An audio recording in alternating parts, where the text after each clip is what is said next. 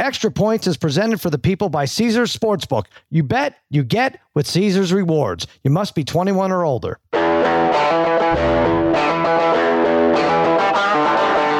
Welcome to Extra Points. Now here's your host, Cousin Sal, and his good pals, Dave Damashek and Martin Weiss.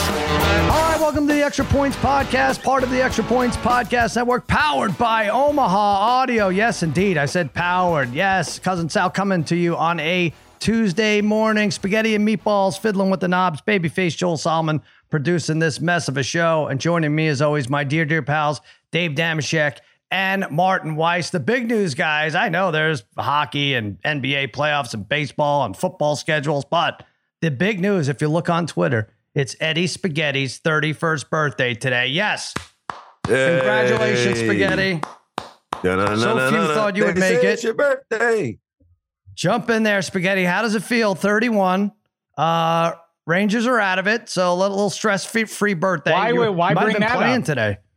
Well, here's why I bring it up. They fired their coach, Gerard Gallant, and Eddie, worked so hard. He's trying to get his credentials for some NFL event later this month. So I thought the least I could do for his birthday is lock up this Rangers coaching gig. I'm waiting on a couple calls. It was going to be a surprise, but anyway, we'll see what happens. Eddie, happy birthday. Thank you. Appreciate it. Yeah, the Gallant thing is strange. It's my 31st birthday of my Igor year. In the NFL, if you make the playoffs if you make the playoffs the back year of Igor. It is. If you make the playoffs in the NFL back-to-back years, your first years of coaching, you're going to get a statue erected of you and you're going to be on billboards and everyone's going to love you, like a Brian Dable situation in New York. Yeah. If you're in the NBA or NHL, if you make the playoffs but you have expectations and you do not reach them, you will get fired. It's a crazy business. But yeah, birthday is it's a gloomy day. It's a gloomy birthday. After 30, everything else stinks. So I'm happy to be sharing it with you guys. No, it doesn't stink. Tell him, Shek. It gets great. It gets better. We're gonna, Wait, it's definitely gonna get. No, it does. It does. For like 2 more years, and then you're right. Then it goes down. You know what I'm gonna do, Spaghetti? Though I'm gonna to lift your spirits here. I'm gonna give you a free birthday bet. Whatever you want, anything on the board. You could think it over between now and the end of the podcast. Now, here's what I'm gonna do. You get to keep the money I'm putting up for you, right? So let's say I'm giving you $100. You could bet 100 to win 10, not risk too much, on Carolina and New Jersey, both teams to score. You know what I'm saying? So not very risky, but at least you're going to get a return. You'll get 110 back. Whereas if you put it on the Celtics laying the points, you're risking it all. You know what I mean? What kind of weirdo does that? That's like the weirdo who goes on the Price is Right and like, I'm good with the third level prize. No, you're on a game show. Go shoot for the moon, Spaghetti. Take the bet. I really am. I legitimately think I wouldn't. I don't care about taking the money. I want to win the bet. I really think. Right. I'm not going to go with Connor Bedard, first overall pick by the Blackhawks. That's probably too easy. What I am going to go with, I think I really will go with the Panthers over Kraken in the Stanley Cup, which is insane odds. Oh, okay. Yeah. Oh, it's not going to pay off today. All right. Okay. Yeah. Whatever you want to do. Panthers over Kraken. All right. Look up those odds for me and we'll get that in for you. My God, that's craziness. That really is nuts. Let's do the hockey right away because the Blackhawks, at least the draft part of it, and NHL draft was last night, the lotto. The Blackhawks leapfrog the Anaheim Ducks. Fans are skeptical about this, and now they're going to get the number 1 pick. I'm not a conspiracy guy, Shek, but I look at this and I say the fix is in. I think the league went to Caesar's app and saw that the Panthers are plus 350 and the Canes are plus 400. Those are the favorites to win the Stanley Cup and said, we have to do something. This is not good. We'll put the kid, Connor Bedard, as Spaghetti said, right there in the first slot in Chicago. Am I crazy to think this? Well, I don't, I'm typically anti-conspiracy theory, but it's all the rage these days. So maybe we should go in that direction. Yeah, I don't know. I doubt it because the Blackhawks organization off the ice has become so problematic. I find it hard to imagine Gary Bettman or otherwise is like, yeah, let's put the spotlight on that team, except for what you just said. Columbus, Ohio, or Anaheim, Orange County. That wouldn't be a great place to drop superstars. The only pushback I have to fixing it is then why would they have allowed McJesus to land up in Alberta province, of all the places? We made a mistake. We're not going to do it again kind of thing, I think. Okay. Here's the bottom line. $5.2 million. That's revenue and season tickets sold since yesterday, Martin. Since yesterday, when it was announced that we're going to have the number one pick, this guy's going to cost them at most $4.5 million for the that's maximum compensation for salary, bonuses, and everything else. I don't know. Well, you jump on. So the thing that Dave just said, I was in a text thread with Chris Broussard one time. Sorry, I'll pick up that name I just dropped. And several other different people. And one of the main thread theories at the time, it was like 2018, was that LeBron was in Cleveland in order to throw off the scent of the NBA being fixed, right? You say, like, how does McDavid end up at Edmonton? It's like, because people are going to watch him anyway. He's the best athlete of all time, according to Eddie Spaghetti. You know what I'm saying? He's the best guy to ever lace him up. So when you go back and forth like that, you have your stars in your major locations, and then your mega star, your megawatt star, your Aaron Rodgers in Green Bay, you know what I'm saying, for the longest time, slaying it up there with a town of this many people. I did a zero with my hands. I told you guys months ago, I was watching the World Junior Hockey Tournament earlier in the year, and I said, hey, guys, watch this Connor Bedard. He's a little guy. He's dazzling. Remember, and Spaghetti Meatballs like, we already have our Connor. Leave us alone with them. I'm like, all right, you'll see. You'll see. No, that didn't happen. That didn't happen. It is. This is interesting that you could, like, if Bedard is as good as expected, the two best players in a sport could both be named Connor. That's weird. Yeah, I know. Right? It is weird. Yeah. Conor McGregor screwed up. Really should have put on laced up the skates or something. But anyway, all right. So that's interesting. NBA, let's do it. Heat beat the Knicks 109-101. You got Butler 27, 6 and 10. Adebayo, another double-double, 23-13. They get good production from Lowry off the bench. They've been really tough. Strus with 16. I'm impressed with this Heat team, Martin. It's hard not to be. I mean, the Knicks shot 49%, and it wasn't really close for most of the game, and now they're up 3-1. And I was looking at their odds to win the title, 17-1 and plus 380 to win the East. Man, that East bet might be worth looking at least the East bet. No?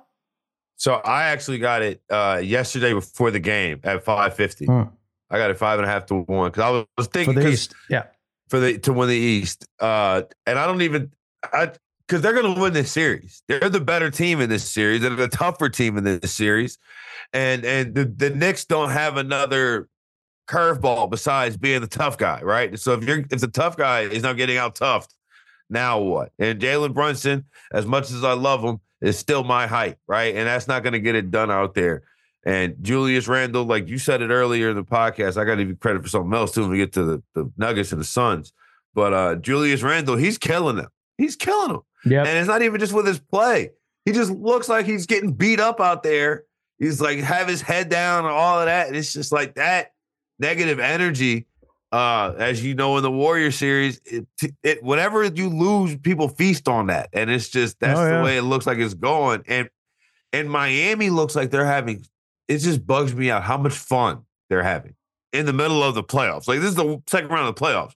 Jimmy Butler's having a blast. It's a real practical joke they're pulling on everyone. Yeah, like they're just having so much fun. They got it all together. Like I said, it's a team effort. You got guys coming off the bench and scoring. Yeah, Randall, you're right. I think that makes 13 turnovers, aside from fouling out last game. 13 turnovers in the last 3 games, and it's kind of worse than that. Like he just you just watch him. He gets boxed up inside, and it's bad. This isn't, though, Shek, one of those typical games where I'm like, well, the Knicks went 6 for 40 from 3, and that's why they lost. They actually weren't terrible. They really, like I said, 49% from the field, but the Heat they beat you up. They play a complete game. They do, but more than any other, I mean, I'm including Jokic with the Nuggets here, or Embiid, or whichever other direction you want to point in. This is mostly about Jimmy Butler. It all pivots off of Jimmy, and if he regresses at all, it all goes away. They're going to win the series. I think the thing that's crazy in the year of the Lord 2023, that Julius Randle isn't coached up from a PR standpoint enough to say anything other than, I don't know, maybe they want it more than we do. Don't say that. That was bad. It's worse when bad a coach answer. says it, like, because Well, you're kind of indicting yourself, aren't you, Coach? When I don't know, they just seemed like they wanted it more tonight. Well, that's your job to make your team want it, but you're the star of the team, Julius Randle. Don't you know? But it's the same thing as Bob Huggins, which, is another thing. Just on that level. I don't know if it's the same thing. Might not be the same thing. Not. No, it's not that. Well, it's the same in this sense. You don't know any better. You're in front of a microphone more days than not, probably in your professional exploits, and you don't know better. You can't modify your speech to that extent. Anyway. Yes, well, Randall has the excuse of at least he was angry. He's coming off, right? It's an emotional response. Well, it's a stupid one, but at least there's some emotion behind it because they had just lost, right? We're not in the middle of college basketball season. What's he all worked up about? I'm and at least sure. Huggins' excuse is, hey, the radio guys were agreeing with me and laughing and saying how great I was. At least none of the journalists were probably like, you're right, Julius. It did seem like the Heat wanted it more than you. But yes, I'm with you on the Heat, and you're plus 380 to win the East. But the one that appeals to me much more is because in my eyes, correct me if you think I'm wildly off base here.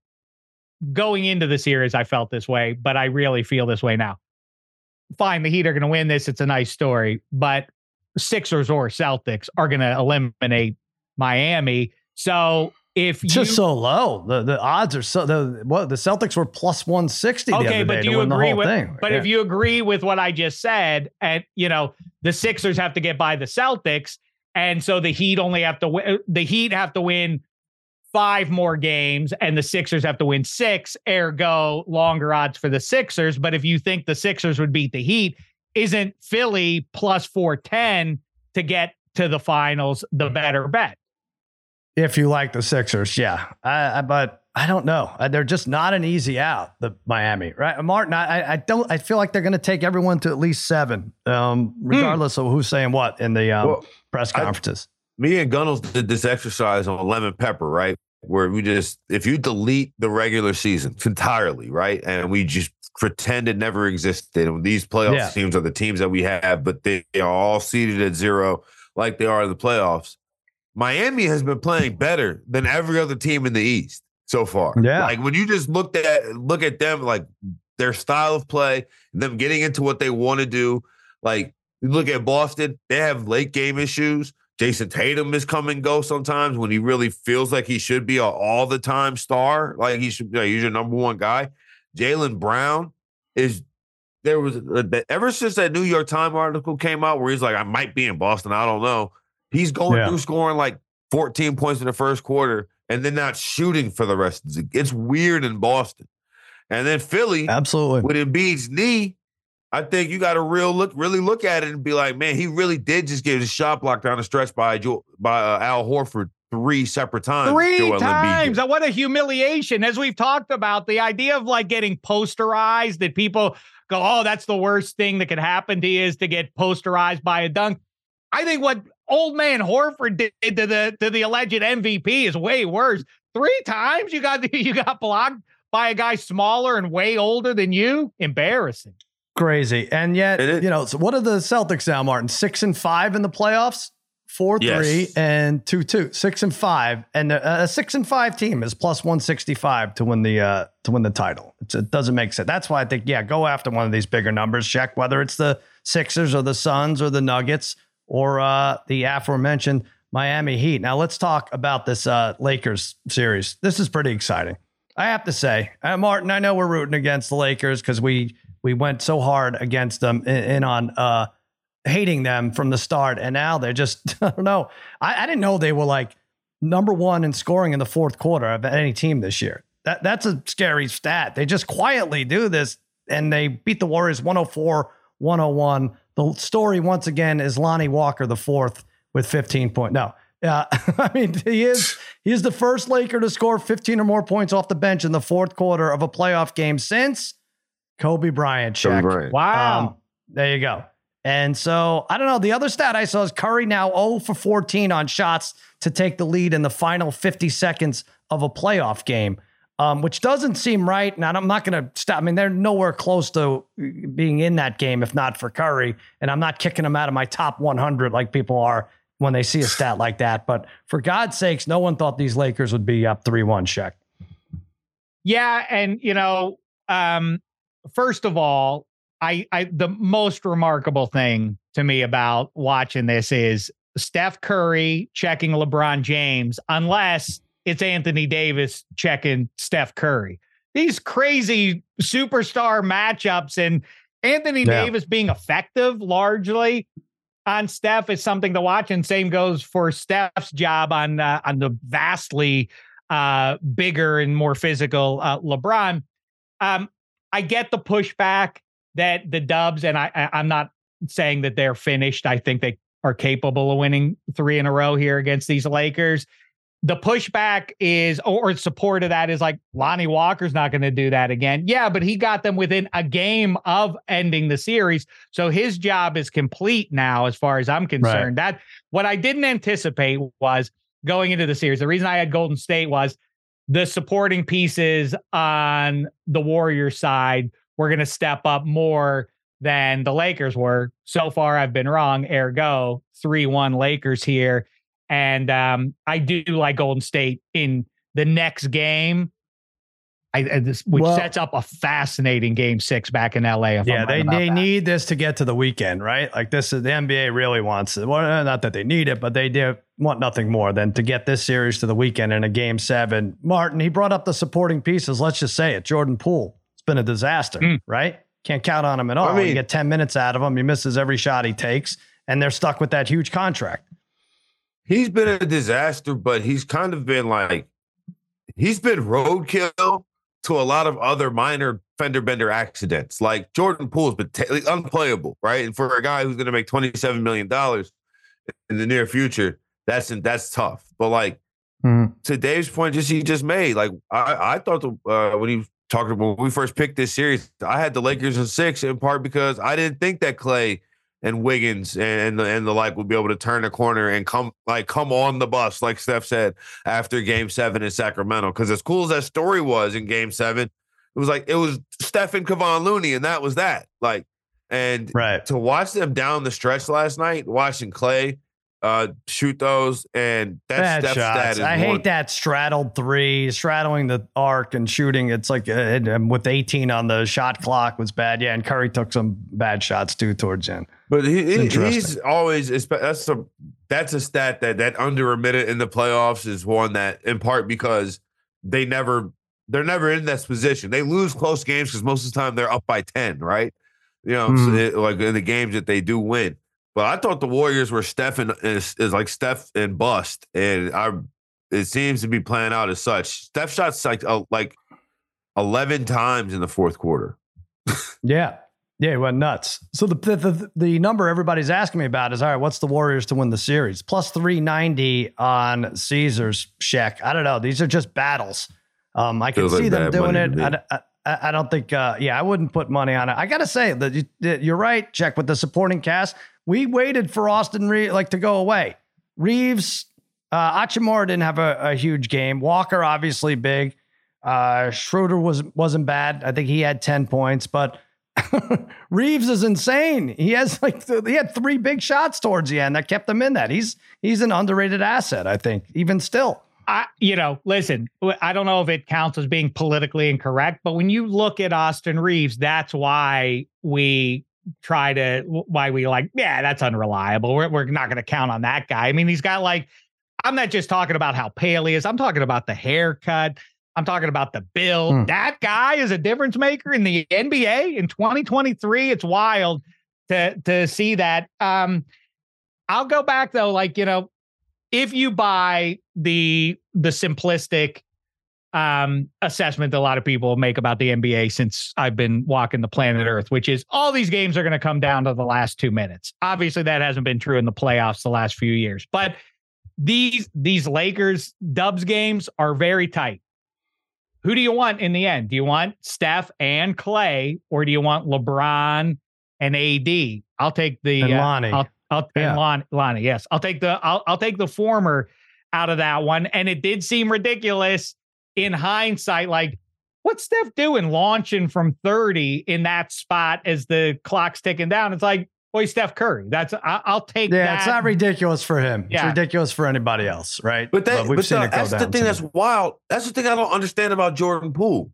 Is it seems to me as if, like, and they say it in all their post-game press conferences, Steve Kerr's like, oh, well, I don't hate that shot. That's what we do. We get them up. We fire.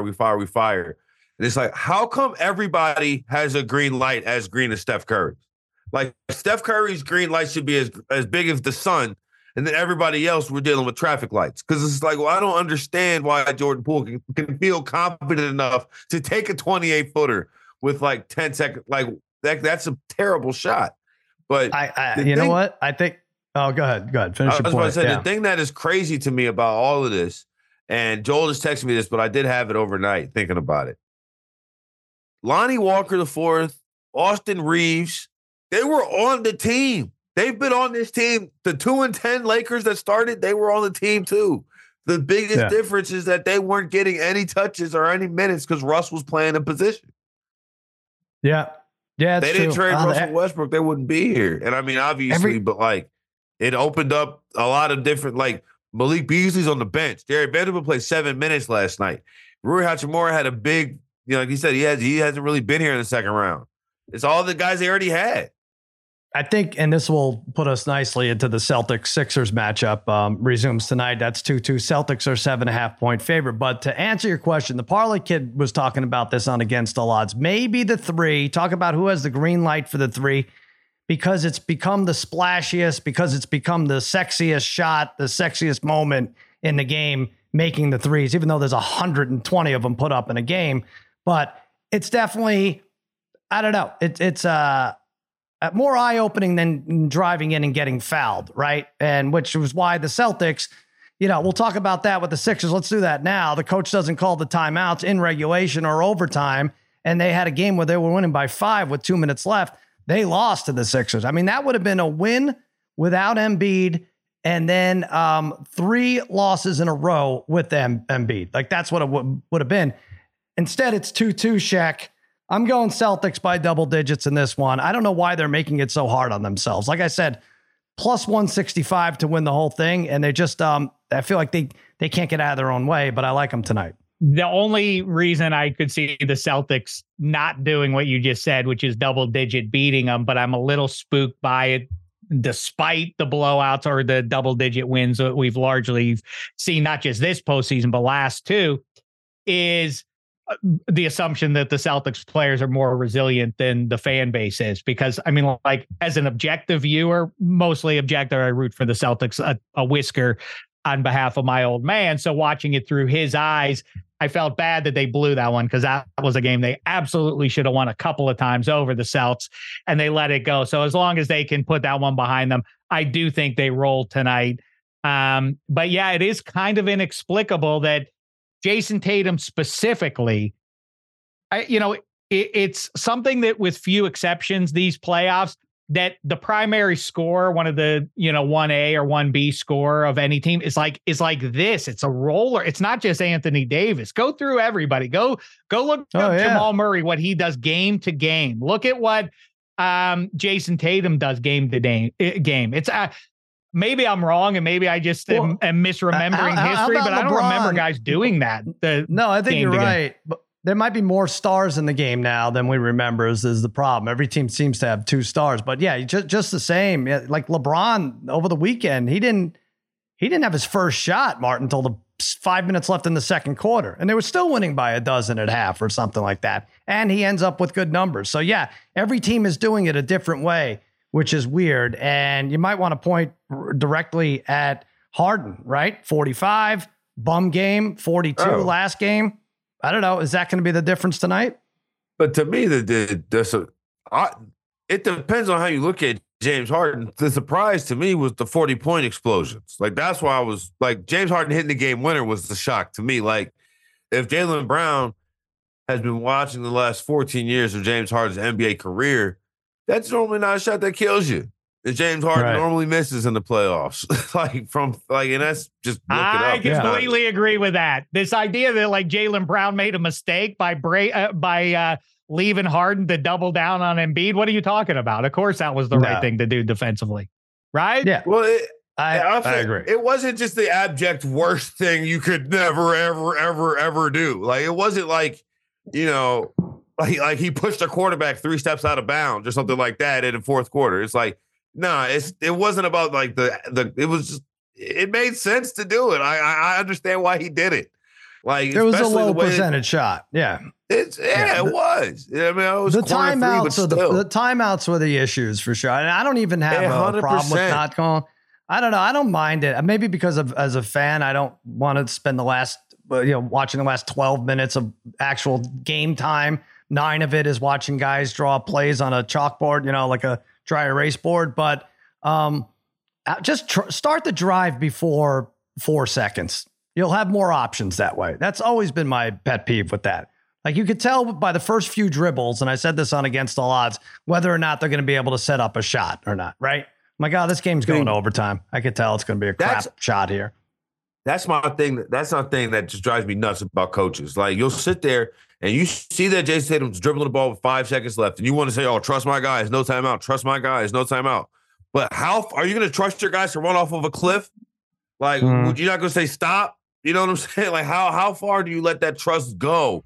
Because you can still you could run a play and get a shot off with 1 second on the clock from out of bounds. Like Steph Curry last night is sitting down. You're saying from the other team or like once you score? If you have the ball, you're the Celtics. You're the Celtics. You've already crossed half court. Celtics. And Jason Tatum has the ball and he's dribbling. He's got the ball at the 3-point line and he's nothing doing. Call timeout. You can just run an inbounds play from out of bounds to get a shot.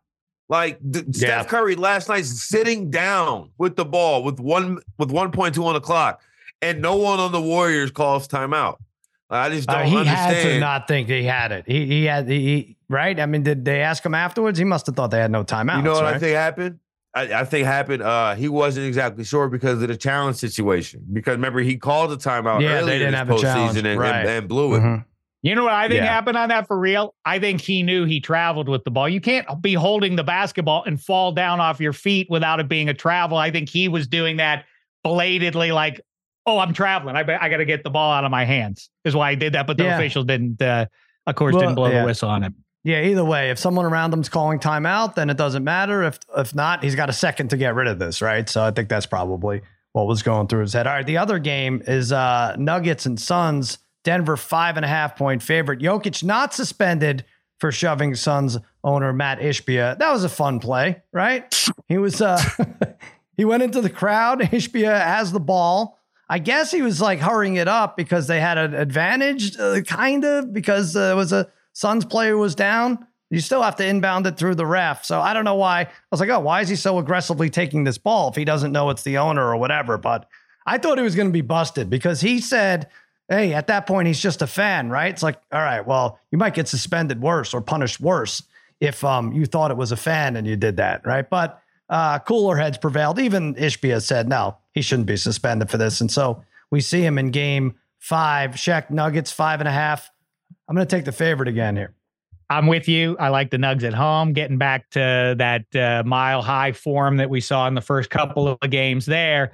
On the Ishbia thing, I don't remember. Did Bud Selig fine the first base coach from the White Sox when those two bums, the father and son, ran out onto the field and attacked him 10, 15, 20 years ago? Remember that? The two fans ran, two drunk father and son ran on the field. Like, why is Jokic getting fined? I get that you shouldn't suspend him. Obviously, you shouldn't suspend him, but okay, Ishbia is an owner, so he gets a different level of consideration than the casual fan does. But what is the message in an age where everybody is either vain or narcissistic and everybody thinks, I said Daddy Spaghetti off air earlier today.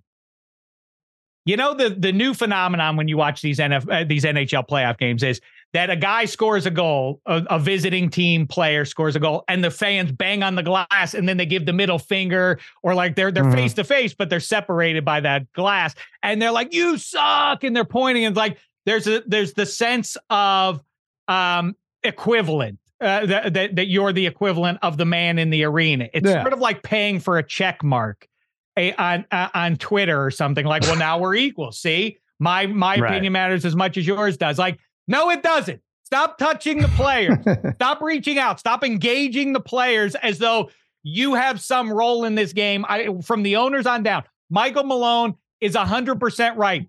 I don't give an S who he is. Jokic obviously is not like, wait. I know your face from somewhere. How do I know you? Like, obviously it's some goon. You sat the bench for that Michigan State champion team, right? In the late 90s. Oh, what are we doing? I mean, like, there has not been a crackdown.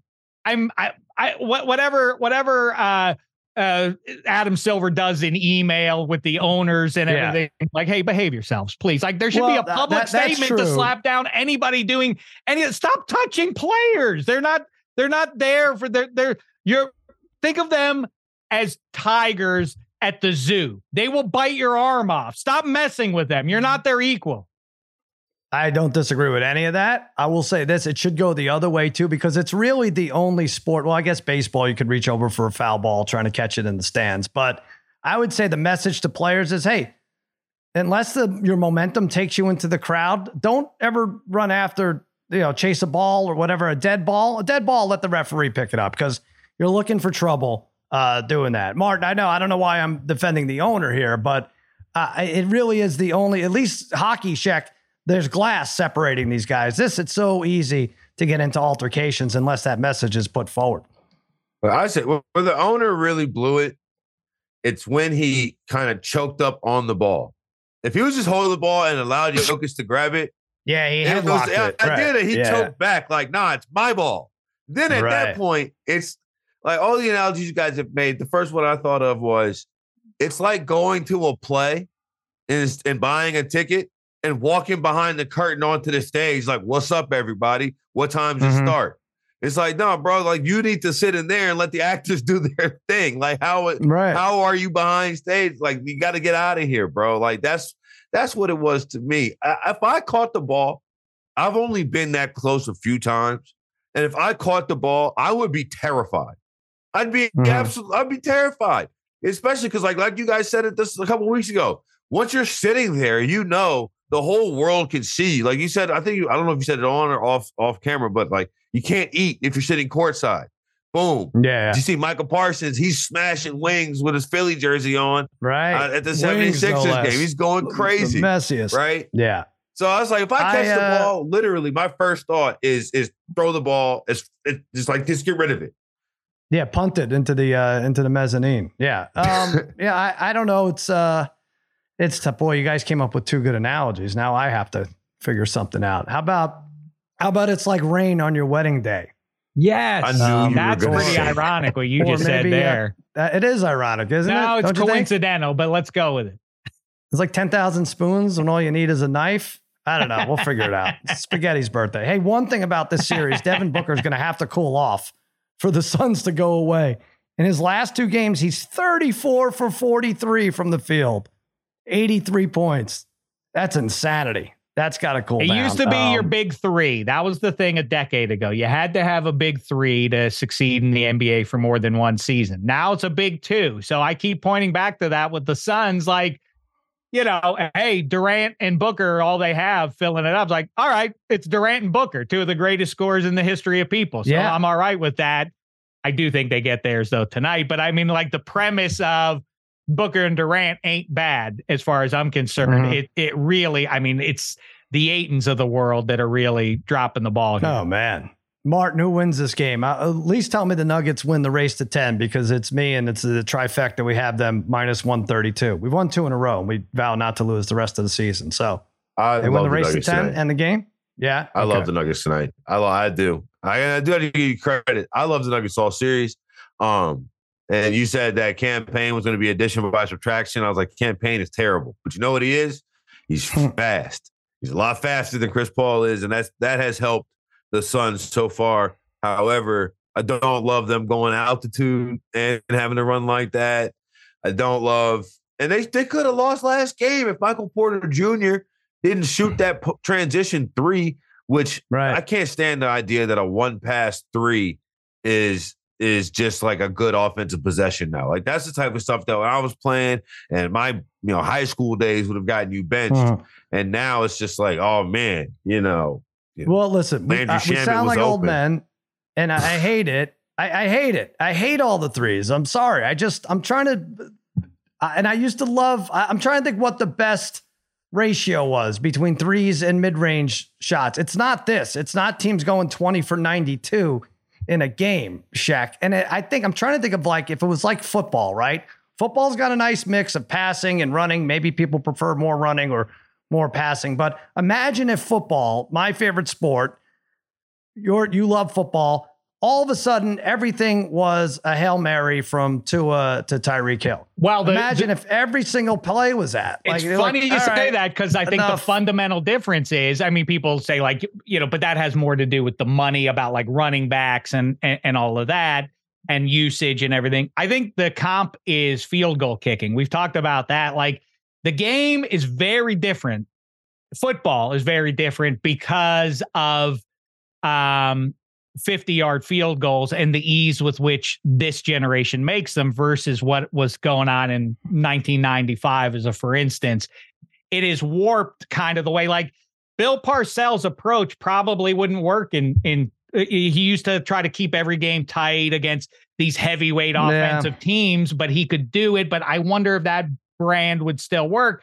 And the same thing applies here. The math, it's unsatisfying. I think it's more than that. A field goal is still every 30 minutes or something. This is every possession is a 3 instead of a 2. Every pass, every play would be a pass instead of a run, a long pass, because someone did math and said, well, it makes more sense to take more threes. Overall, you'll score more points. That's what it is. What if someone does the same math with, well, it'll make more sense, even though there's going to be incompletions and interceptions, there's going to be pass interferences and touchdowns. That's why everyone's throwing a bomb. I mean, I don't know if that's me being a curmudgeon. Maybe people were like this with just the forward pass. Like, I think you're right. It's what you're talking about is I name drop Ryan Russillo. I was talking to him the other day, and I said the same thing we've talked about here about what would Shaq do? Would his dominance in the block on the low block be enough to swing the sport back in that direction? And he said, no, he would score his points, but it would still be trading 2s for 3s. And so that would not swing things back to that degree. Well, what and would Jordan do? What would Jordan do is the question. Like, would he be prolific from behind the arc more than the mid-range shot that we're so used to seeing him sink? But I disagree with Russillo because, well, just on his face, but in part because part of the reason why you see the different strategies in the NFL is because you have different players. Like you have, and the contracts are such where you just a little bit more fluid in terms of when you can get off a guy, when you can like in the NBA, like the Warriors are going to have Jordan Poole for the next 4 years, more than likely, unless they unless they trade him in some kind of way.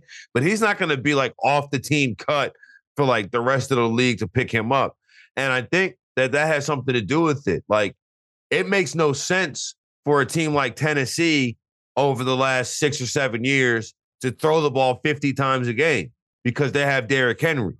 But like the NBA, like the 76ers, for example, with a guy like Joel Embiid, will just be like, well, we got to get up threes. We got to get up threes. We got to get up threes. When it's like, you should really play through the guy who's 7 feet and is the biggest guy on the court by a landslide. Like, I think that's the thing that is weird to me about the rest. Like, I don't understand how, like, some teams don't see you just don't have all this outside shooting. I think even if that's what got you to the playoffs, teams are abandoning them. They're all becoming 3-point shooters, right? They're really, aside from maybe the Suns. And when the Knicks go 6 for 40, like something like that, that's not their team anyway, right? And it's not like they were down 20 and had to put all these up. But it's funny because Michael Porter Jr., and this is a story that I feel like is 3 playoffs through now, that somehow he exists as, if not the X factor in the West. I know it's crazy to say, but like, he's among them because that guy he makes that team not 2 guys. That's 3 guys. If Michael Porter plays to his level, I feel like the Nuggets reasonably can go to the finals there. The problem is, like I just said about most everybody else playing in these playoffs, he just fluctuates so wildly. He's not dependable. But yeah, in a 3-point shooting league, Michael Porter Jr. looms as the difference between the Nugs getting to the finals and not, in my opinion. Well, and I'll say this, Martin, I've come around on the Nuggets, and I think like we're at this point 2 weeks ago, like, all right, as long as it's the Suns, Lakers, or the Suns, Warriors, the Nuggets will be fun in the playoffs in the finals, conference finals. I think I'm fine watching them. Against the board. You want to talk about, in terms of just aesthetically pleasing to watch, Jokic, if you could get around the fact that he's not going to jump ever, he's a great watch in terms of just some of the passes that he makes. Nifty. How about Steph last night? That behind the back to Dante DiVincenzo. That was a great back and forth up and down the court few minutes of pro basketball between among the biggest stars out there. That's the first time. It's worth noting. It's the first time anyone has ever said aesthetically pleasing and Nikola Jokic in the same sentence. Let alone before we start talking about those terrible Nuggets uniforms. Very poor. Very poor. That's what's bad. You don't want to see that. They have to change before getting to the conference finals for sure. Yes. All right. Let's take a quick break. Hey, you had the race to 10. See if the Nuggets scored 10 points before Jokic's arm scratches appear. If you'll notice, he'll start the game, his arms will be clear, and then by the end, he looks like he just survived like a walk through The Last of Us. And so I was like, pay attention to that. He has all these. Is he doing it to himself, or he's getting hammered on the way to the hoop? I figure it's a little bit of both. You never know with a guy like Jokic. He might be in the corner, like on the sidelines, in between quarters, scratching himself just to stay up. There you go. All right. Well, let's see if we could bet that on Caesars. We're going to give him a little love, and let's bet over under arm scratches by Jokic first quarter. We'll be right back. Tickets to the game, merch, meals at iconic restaurants, stays at Caesars Palace. All this can be yours when you bet with Caesars Sportsbook. Win or lose, every bet earns reward credits, which you can redeem across the empire. Now, if you haven't started yet, register using code OMAHAFULL and then place your first bet up to $1,250. If you win, great. You keep those winnings. But if you lose, you'll get your stake back as a bonus bet. 21 and older only. Offer valid and must be physically present in Arizona, Colorado, Illinois, Indiana, Iowa, Kansas, Louisiana, Maryland, Massachusetts, Michigan, New Jersey, New York, Ohio, Pennsylvania, Tennessee, Virginia, West Virginia, and Wyoming only. New users and first $10 or more wagers only.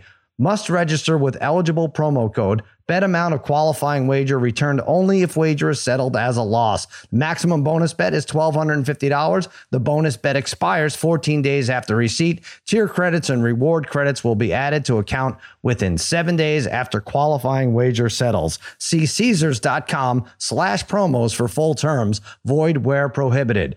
Know when to stop before you start. Gambling problem? In Arizona, call 1-800-NEXT-STEP. Colorado, Wyoming, Kansas, it's 1-800-522-4700. Indiana, call 1-800-9-WITH-IT. Iowa, call 1-800-BETS-OFF. Louisiana, call 1-877-770-STOP. Massachusetts, call 1-800-327-5050 or visit gamblinghelplinema.org. Michigan, call 1-800-270-7117. Illinois, Maryland, New Jersey, Tennessee, Virginia, West Virginia, Ohio, and Pennsylvania. If you or someone you know has a gambling problem, crisis counseling and referral services can be accessed by calling 1-800-GAMBLER or West Virginia, visit 1-800-GAMBLER.net. New York, call 1-877-8-HOPE-NEW YORK or text HOPENY. This podcast is proud to be supported by Jets Pizza, the #1 pick in Detroit-style pizza. Why? It's simple. Jets is better. With the thickest, crispiest, cheesiest Detroit-style pizza in the country, there's no competition. Right now, get $5 off any 8-corner pizza with code 8SAVE. That's the number 8, SAVE. Go to jetspizza.com to learn more and find a location near you. Again, try Jet's signature 8-corner pizza and get $5 off with code 8SAVE. That's the number 8, SAVE. Jet's Pizza. Better because it has to be. Robert Half research indicates 9 out of 10 hiring managers are having difficulty hiring. If you have open roles, chances are you're feeling this too. That's why you need Robert Half. Our specialized recruiting professionals engage with our proprietary AI to connect businesses of all sizes with highly skilled talent in finance and accounting, technology, marketing and creative, legal, and administrative and customer support. At Robert Half, we know talent. Visit roberthalf.com today. All right, NHL, we talked about the Blackhawks getting the #1 pick. It's going to be Connor Bedard. Boy, last night, Edmonton, Vegas, just when you thought we'd have some normalcy, right? Oh, it's Mikey Meatballs and I were spending our money. Hey, we have Edmonton win a cup. They're plus 360 right now. This is easy. Look at this, minus 195. I saw minus 195 against the Vegas Knights and immediately thought that was way too big for a hockey game in May. Did I bet the Knights? No, of course I didn't. I had Draisaitl to score a point on a parlay. And the fact that Draisaitl, Shek, and McDavid didn't, I think I made a joke like it was 34 million to 1 that neither of those would have a point. It was like 35 to 1 that neither would have a point. What goes on? Just take care of business at home, but hockey can't give us what we want. No, indeed. I mean, that's the bottom line. I just, I don't know. Like we just said, let's just hit the, who said it last week? Just hit the reset button. Let's start over. That's it. Yeah, you that's what we need. These playoffs stink. I think the cools who spaghetti and meatballs, they're kind of like, you've accused me of this with when we first met, Sal. You and our pal Dratch got into me and they're like, you don't like these bands. You just think it's cool to say you like Built to Spill or Pavement or Spoon or anything else. I'd be like, why would I torture myself in my car alone listening to music that I don't actually like? Who am I impressing? The man in the mirror? Well, no one knows you're listening in your car. Maybe that's just a facade. We're not in their car with you. What? It's a big fraud. I'm pulling on the world to try and sell Dave's cooler than he actually is. Hard sell. But I kind of get it when it's like, it's not spaghetti and meatballs, but like diehard hockey people are like, this is good. New blood. This is great to have the Devils in there and Florida's looking like this stinks. That's my answer. It all stinks. Vegas and Miami and North Carolina, and triple fat. I don't like any of it. Well, it all stinks. Now, spaghetti, we're not getting Edmonton, Toronto, it looks like. Almost definitely, right? Well, whatever. Anything could happen. Toronto's down 3-1. They don't even play tonight, do they?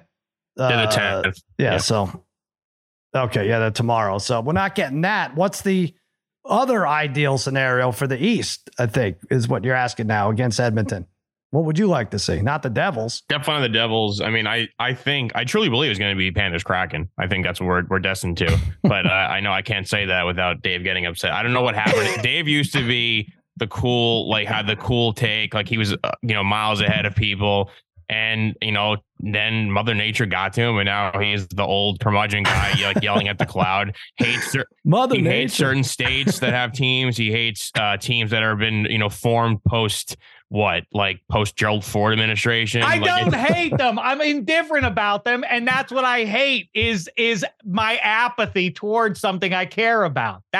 You understand the nuance there. I don't hate the Florida Panthers. I am opinionless where they're concerned. Same with the Vegas Golden Knights. Who cares? Their fans haven't suffered enough to deserve this precious spot. They have a chance to hoist the cup. Their fans haven't suffered. That's what I'm getting. They have. They also too had to fire Gerard Gallant, so they understand. I'm somewhere in between Shek and spaghetti and meatballs here. I just don't think. And spaghetti, would you watch, aside from now that you have money on this Panthers Kraken finale, would you watch something like that as intently as you would not even your team, without but a doubt, a good matchup? Without question. I think it's just so, if you love the sport, seeing like a team like that's what hockey's headed to, the playoffs, like where you think like, oh, last year Panthers year, it's like, no, it's the year you don't expect. They go on a run, they get hot. You see players like Matthew Tkachuk and a number of other guys performing very, very well for them. That's a fun thing to see. And they still have some question marks. Like you could still say Bobrovsky may not be a sure thing. That's fair. I mean, he is a 2-time Vezina winner. And then reversely, if it is the Kraken, I mean, a brand new team with an amazing fan base, much very similar to what happened with Vegas a few years back when they were created. And that place is rocking. And they have a bunch of guys who are, I mean, they're not scrubs, but they're just like, they're pretty mid-level, pretty mediocre, and they somehow put it together. And I think that's like the cool thing in sports. Like I get kind of tired, and I'm not,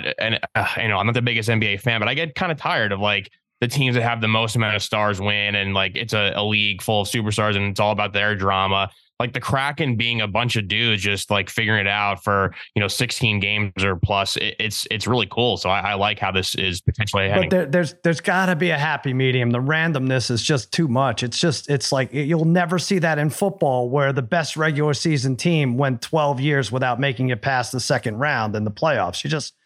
where you just would never, ever see it. And I'm not saying that one is, worlds better than the other, but you got to, I'm not saying how cool is it if it happens it's a lot, not a good thing or a bad thing, but the NHL playoffs are just different than every other thing in sports. Whether you hate it or love it, it's just its own entity. It's unexplained. Like, you cannot explain what happens going on there. The weirdest stuff happens. The least expected stuff happens. 3-1 comebacks happen like, crazy. It's its own thing. And it's really just about getting into the dance. And then, I think Hench said on the last -3, it's like a permutation of coin flips. And that's like an awesome way to describe it. Well, that's not how he, that's an indictment. That's not what he said. That wasn't his conclusion, but yeah, I know.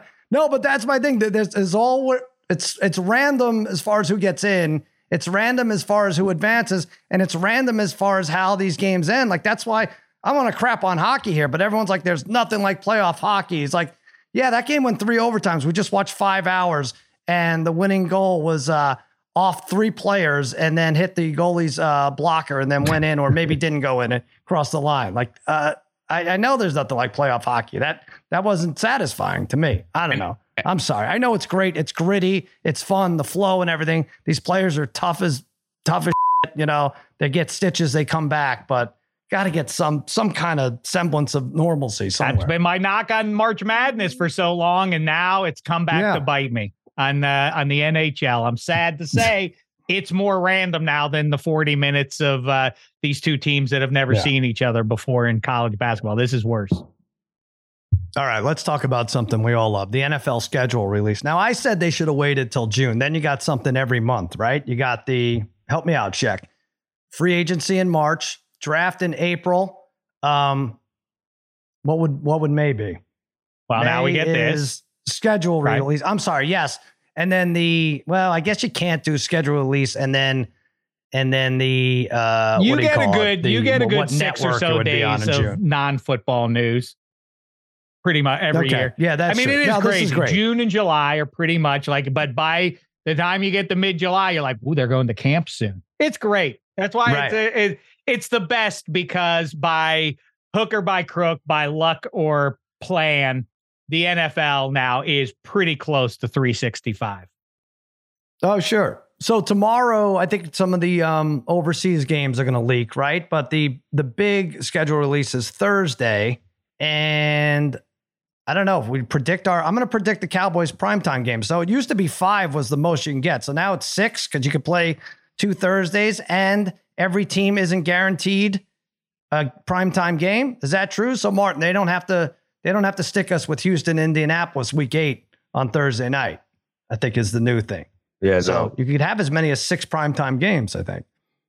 Yeah, and then there's 5 international games. I just know that the week of Thanksgiving is going to be a bear, from 3 games on Thursday, game on Friday, then Saturday, then Sunday.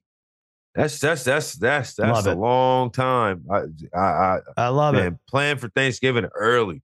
That's going to be a long. Yeah, the first ever Black Friday game is going to be announced by Amazon. And then the rest of the select contests will be revealed by Fox and CBS on Fox and Friends and CBS Morning. So, Shek, you're glued to Fox and Friends anyway. Yes. So you let us know what happens there. I'm going to predict the Cowboys primetime games. I'm going to say Eagles, Giants, Jets, Niners, and Bills. I think that's our 5. I would love to open week 1 with a cake game home against the Rams. That's my prediction. Shek?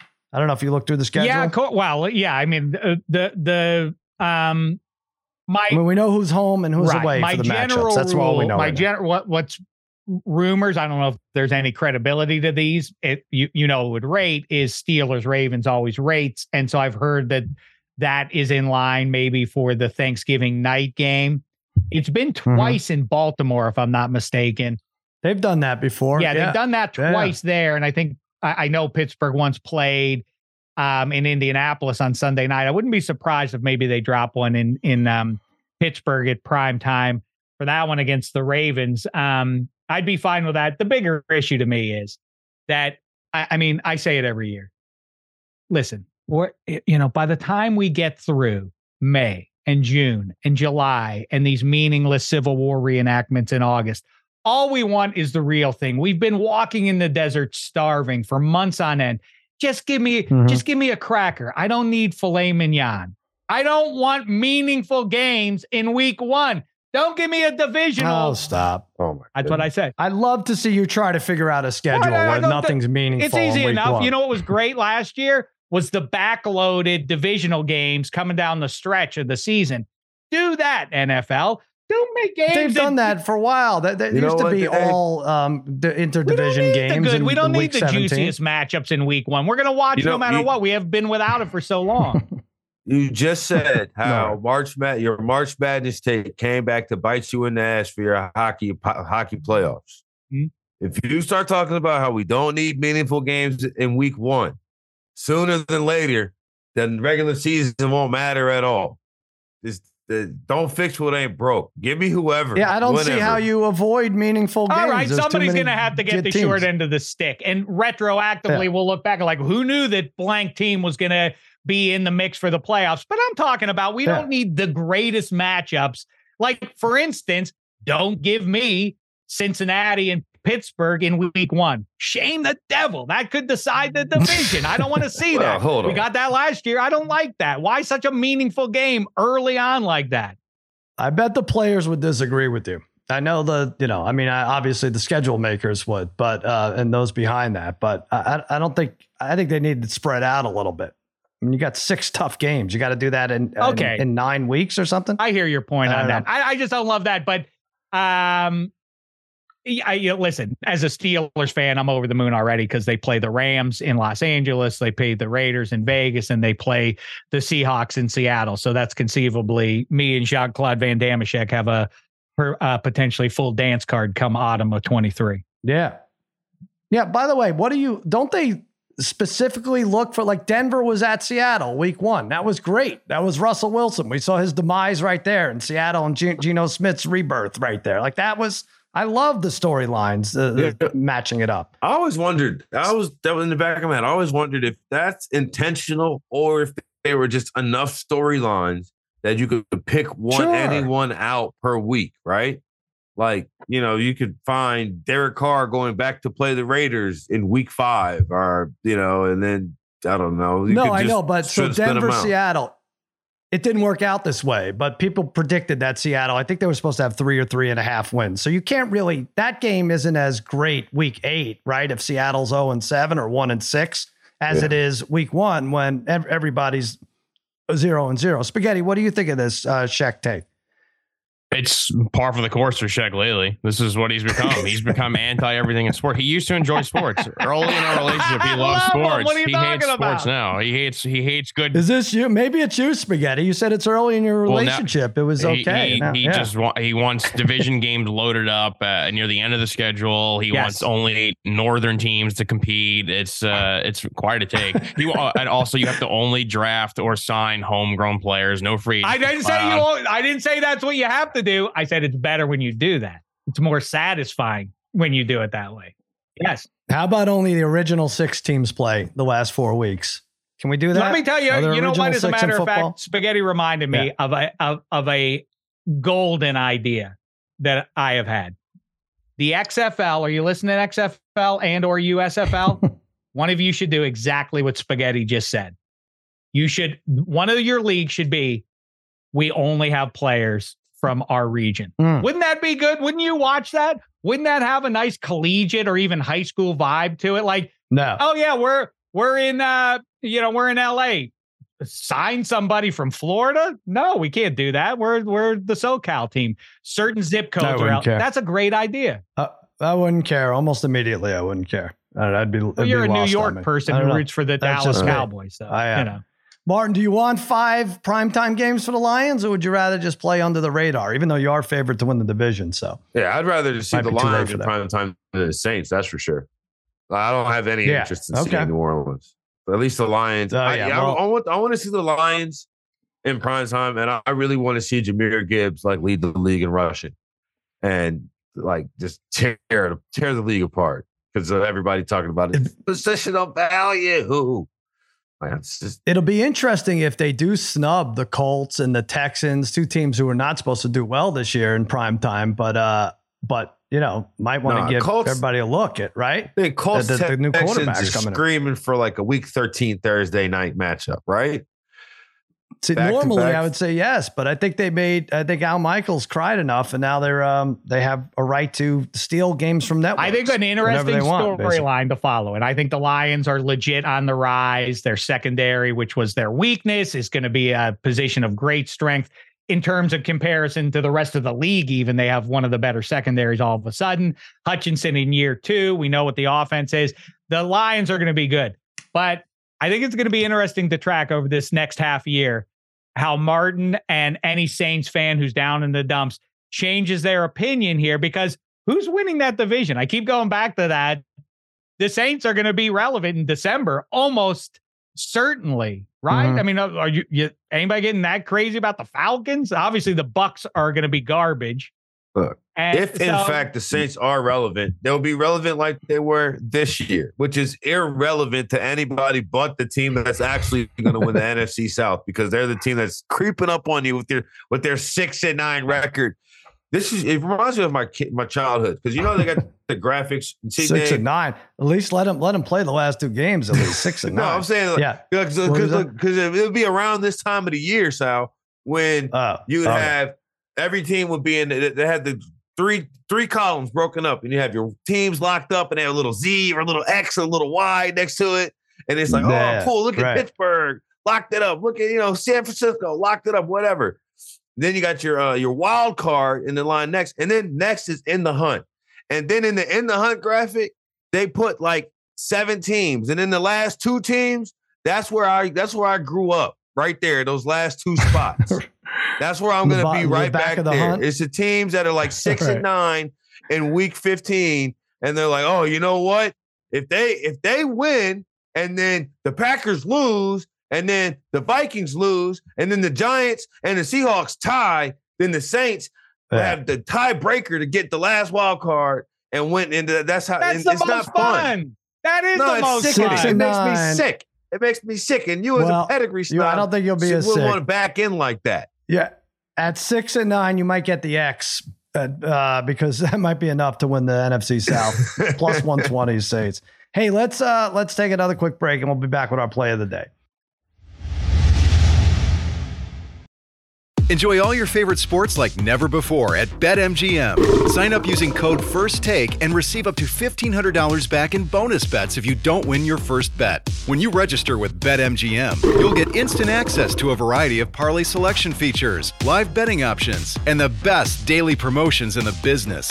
And with BetMGM at your fingertips, every play and every game matter more than ever. BetMGM and GameSense remind you to gamble responsibly. See BetMGM.com for terms. This U.S. promotional offer not available in D.C., Mississippi, North Carolina, New York, Nevada, Ontario, or Puerto Rico. Gambling problem? Call 1-800-GAMBLER in the U.S. Call 877-8-HOPE-NY or text HOPE-NY 467-369 for New York. Call 1-800-NEXT-STEP in Arizona. For Massachusetts, 1-800-327-5050. For Iowa, 1-800-BETS-OFF. For Puerto Rico, 1-800-981-0023. For West Virginia, visit 1-800-GAMBLER.net. First bet offer for new customers only. Subject to eligibility requirements. Rewards are non-withdrawable bonus bets that expire in 7 days. In partnership with Kansas Crossing Casino and Hotel.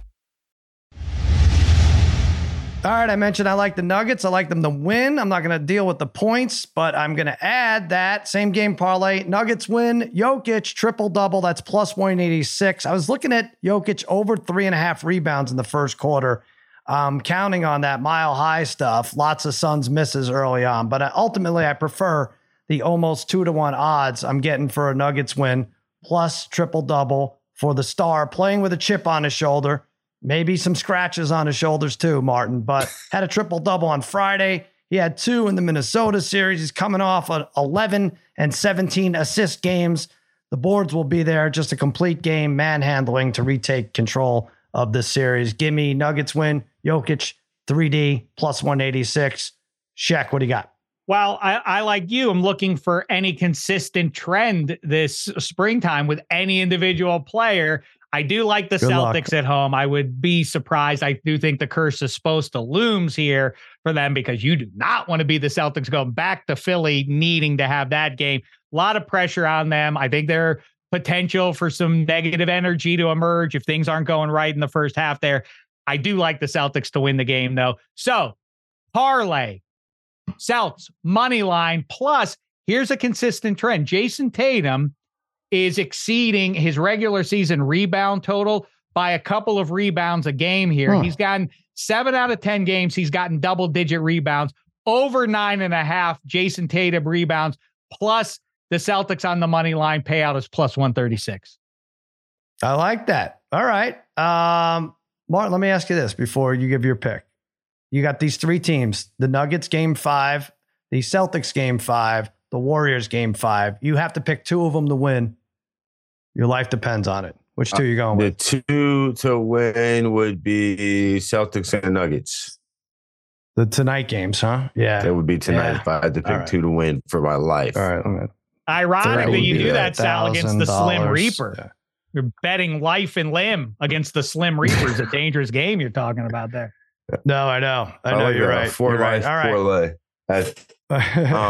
I'm taking Martin, the what's your Nuggets. winner? I'm taking the Nuggets on the money line as well. I do think they cover, but you inspired me when you said you're not messing around with the points.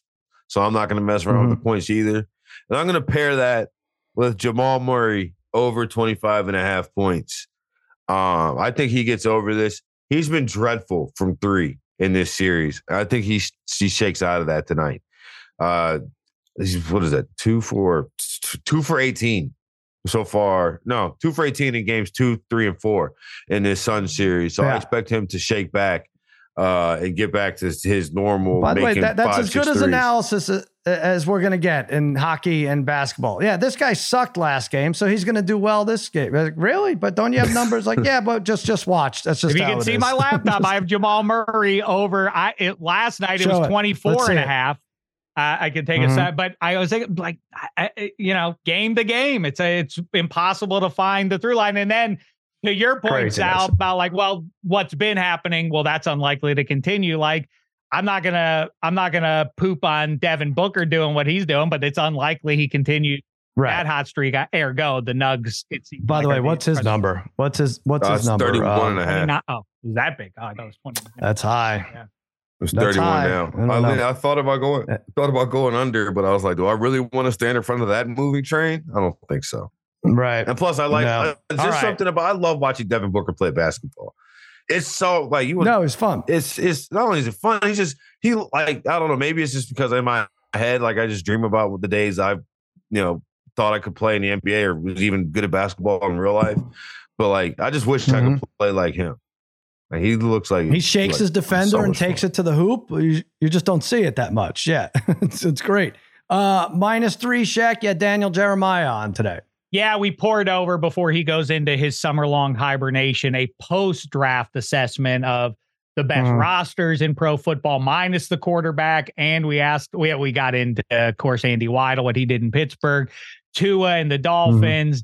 And I asked him the question, could Patrick Mahomes take any team to the playoffs?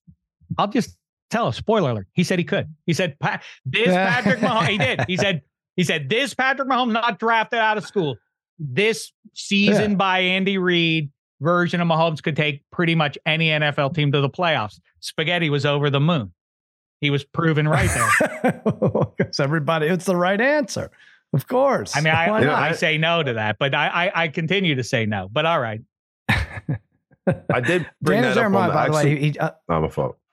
Yeah, no, I just real quick. Now I can't find this tweet, but he's like, all right, deepest defensive line, Jets, Lions, or 49ers. I'm like, oh boy, I love this guy. We're already talking about this stuff. Love it. Well, we came up with the two most important positions are QB and defensive line, according to him. I said, well, then pretty easy. Who's got the best quarterback plus best defensive line? That'll tell us who DJ thinks is going to the Super Bowl. He answered that question.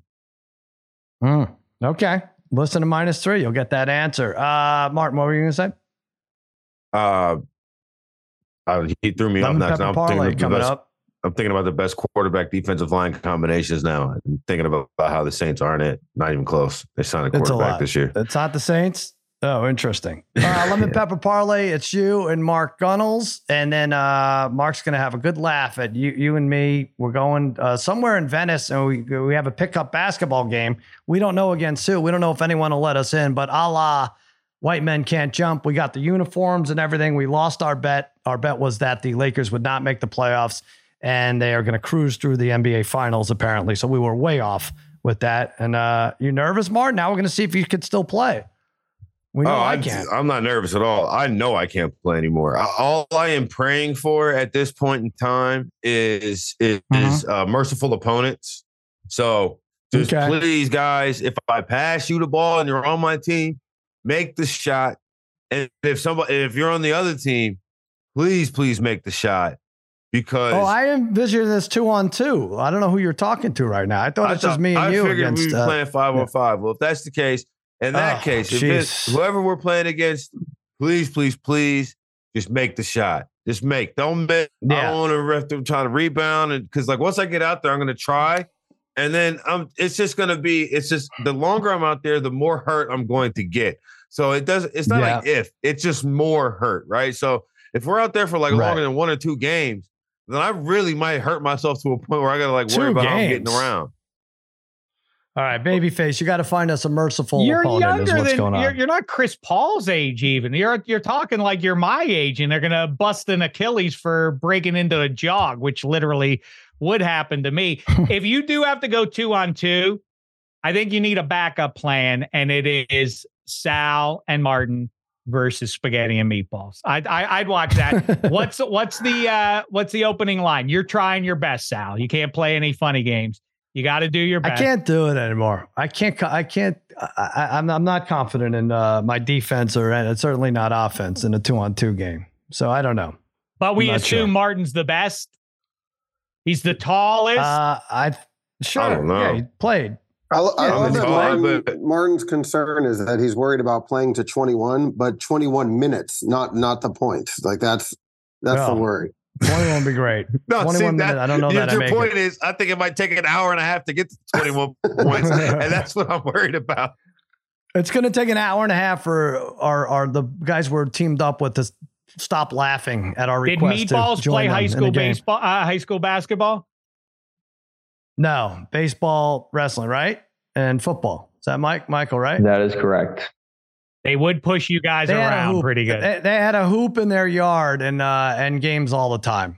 The Secoli if you boys. have to do it, that's the game that you're going to have to settle on. If you can't find anybody to pick up with, it's going to have to be against you two, against the Spaghetti and Meatballs. All right. I think I would be right now the 9th oldest NBA player. Is that right? If I'm doing this count right. All right, so there's still time. I think I'd be top 10. Martin dazzle some scouts here. Spaghetti, what do you think? We need to hire a crew? Well, Dave says that if me and Meatballs have to play, I was like, well, then nobody will be able to record this. So this is... that's true. Yeah. Right. Yeah, that's true. Yeah. Okay. Thank God for that. Yeah, Woody Harrelson. All right. Happy birthday, Eddie Spaghetti, 31 years old. I say Piazza. He says Igor. He says it's a year of the Igor. Either way, ironically, in a year that wasn't Igor's year. That's 31. Right. And he is he's rewarded himself with my birthday gift, a bet. He has treated himself to a Panthers Kraken final. We'll get odds on that, but you have $100 on that now, Eddie. So good luck. Good luck with that going forward. It's going to happen. Why not? That'll do it for another episode of Extra Points. For Spaghetti, for Meatballs, for Martin, for Dave, for Babyface Joel Solomon. I want to remind everyone out there, you may feel like underdogs, but please remember, you're all my favorites.